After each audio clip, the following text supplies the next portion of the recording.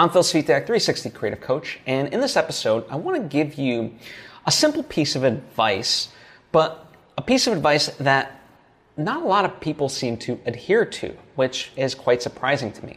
And that is when someone offers you up their time, and especially when you're the one requesting it, take them up on it when they're offering it, right?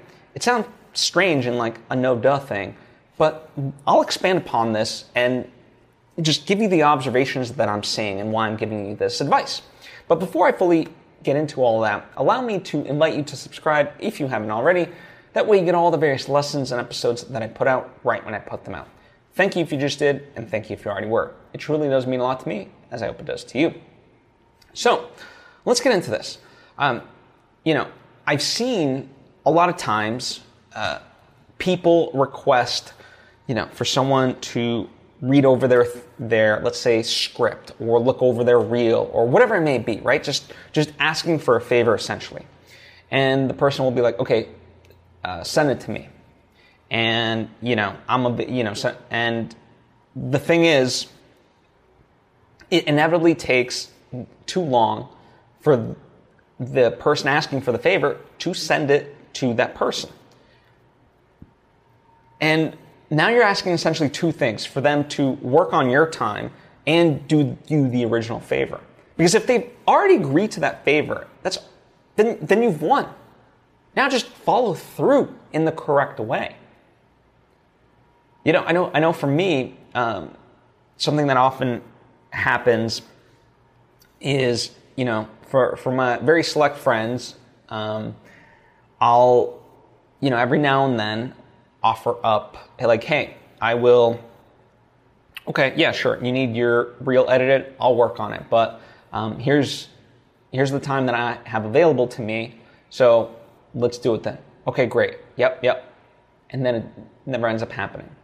And they'll help me back up like a month or two later, and they'll be like, okay, I'm ready to edit my reel. I'm like, you lost me. I'm done. And by the way, this goes beyond even just favors. It's surprising, I've seen it on my end, but as well as other people, like freelancers, right?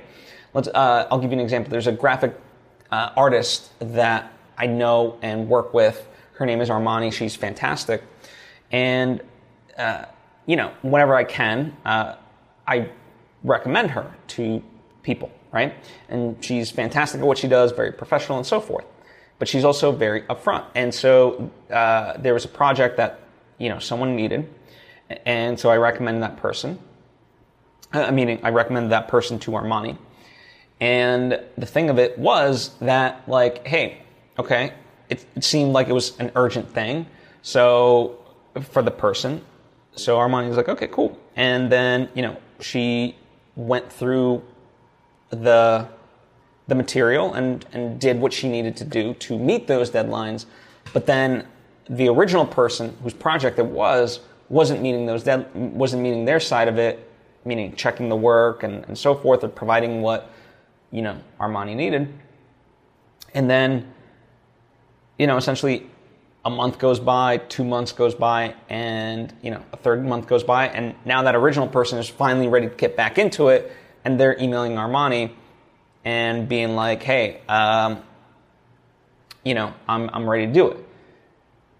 And it's like, okay, cool. She's someone that's amazing, but that's a lot to ask, because now essentially she's got to open up a project that's, months old. And this happens to creatives quite often, in that sense where people will email, us as freelancers when they're ready. And so I think people underestimate the sort of responsibilities they have as the client, right? Whenever I hire somebody to create something for me, I understand that they need my feedback in order to continue forth. Or if it's, let's say, a pitch document, well, they're going to need the text that needs to go in that pitch document, right? Because without it, they can't make it. And so, it's a two-way street sort of thing, and yet it's mind-boggling how much people don't adhere to that. And then they're sort of surprised when months go by and now they're ready to do their part, but it's like, whoa. You're asking a lot. Like, freelancers, we can't just put our lives on hold for you. And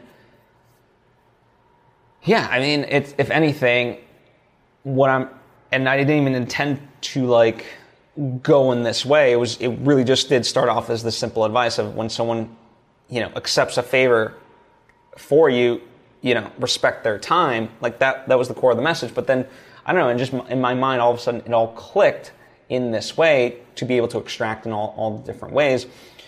And so I think from a freelance perspective, we need to communicate that to people like, hey, hey, this project, you want to get it in 2 weeks? Great. I will prioritize your project. And during these 2 weeks, here's what I will be doing. Likewise, here's my expectation for you. And then, if it goes over into, the third week, okay, fine, we'll make it work. But then also kind of communicating that if they don't meet their sort of responsibilities, that then, it's going to delay the project and so forth. And then it's going to get deprioritized because of other work. And then, they're just going to have to be okay with that, and that their negligence cannot become your emergency. And then from the client side, just, understand that if you're not responsive and if you're not adhering to what they're telling you as far as timelines and deadlines, then yeah, that's on you. And by the way, I know, I understand that whenever, like, if I miss something, like there have been times when, I just can't respond, but sometimes I'll make that my response, like, hey, I'm really swamped this week. I can't get back to you. Don't worry. I understand that messes up our timeline. So, next time, as you're free, if let's work on it, whatever. And, understanding that, like, yeah, now it's my fault and it's going to be delayed and it's going to be on their time, sort of thing at that point. So yeah, just something to consider, for both sides, really. But as always, if you have any questions or thoughts of your own, please comment down below or hit me up on social media at Bill Svitek. Would love to hear your thoughts. Maybe there's some nightmare stories as freelancers we can share and just kind of laugh about, and so forth. Yeah. And, I used Armani as an example, and I use her name specifically because I love to shout out people that I know that are great. And what's fantastic about her, even if, when someone does sort of on the client side miss these sort of deadlines, she's still always very willing and upfront to try to make it work and let you know and communicate. That's what I love about her. So I wasn't throwing her under the bus or trying to throw anyone under the bus. I was instead, just trying to highlight what an amazing person she is. All right. So yeah, there's that. And if you appreciate what I do and think you could benefit from more direct interaction, well, then of course there is my coaching that is available to you, that is linked to down in the description box. Likewise, maybe, you just want to kind of dip your toes in a little bit and see what it's all about as far as, working with me. Well, that's what my Patreon page is for. Patreon.com/Phil Svitek. There's various tiers there. And, we can communicate that way. You can see how I can help you and be in a benefit. So, yeah, that is available to you. And likewise, I kind of have hinted at my art, right? Books, movies, merchandise, and so forth. And that is all available to you in the description box as well. And, if you're curious, that's great. All in all, it helps support this because by that stuff being essentially self-sustaining, it's symbiotic because, that means I get to create more of that stuff and therefore learn and share those lessons here with you freely, right? That's how all this operates in a sense. And, I do that so that way it helps make your creative journey at least a little bit easier. Anyway, I've yapped enough for today. Thank you so much. I appreciate you and I hope to see you next time.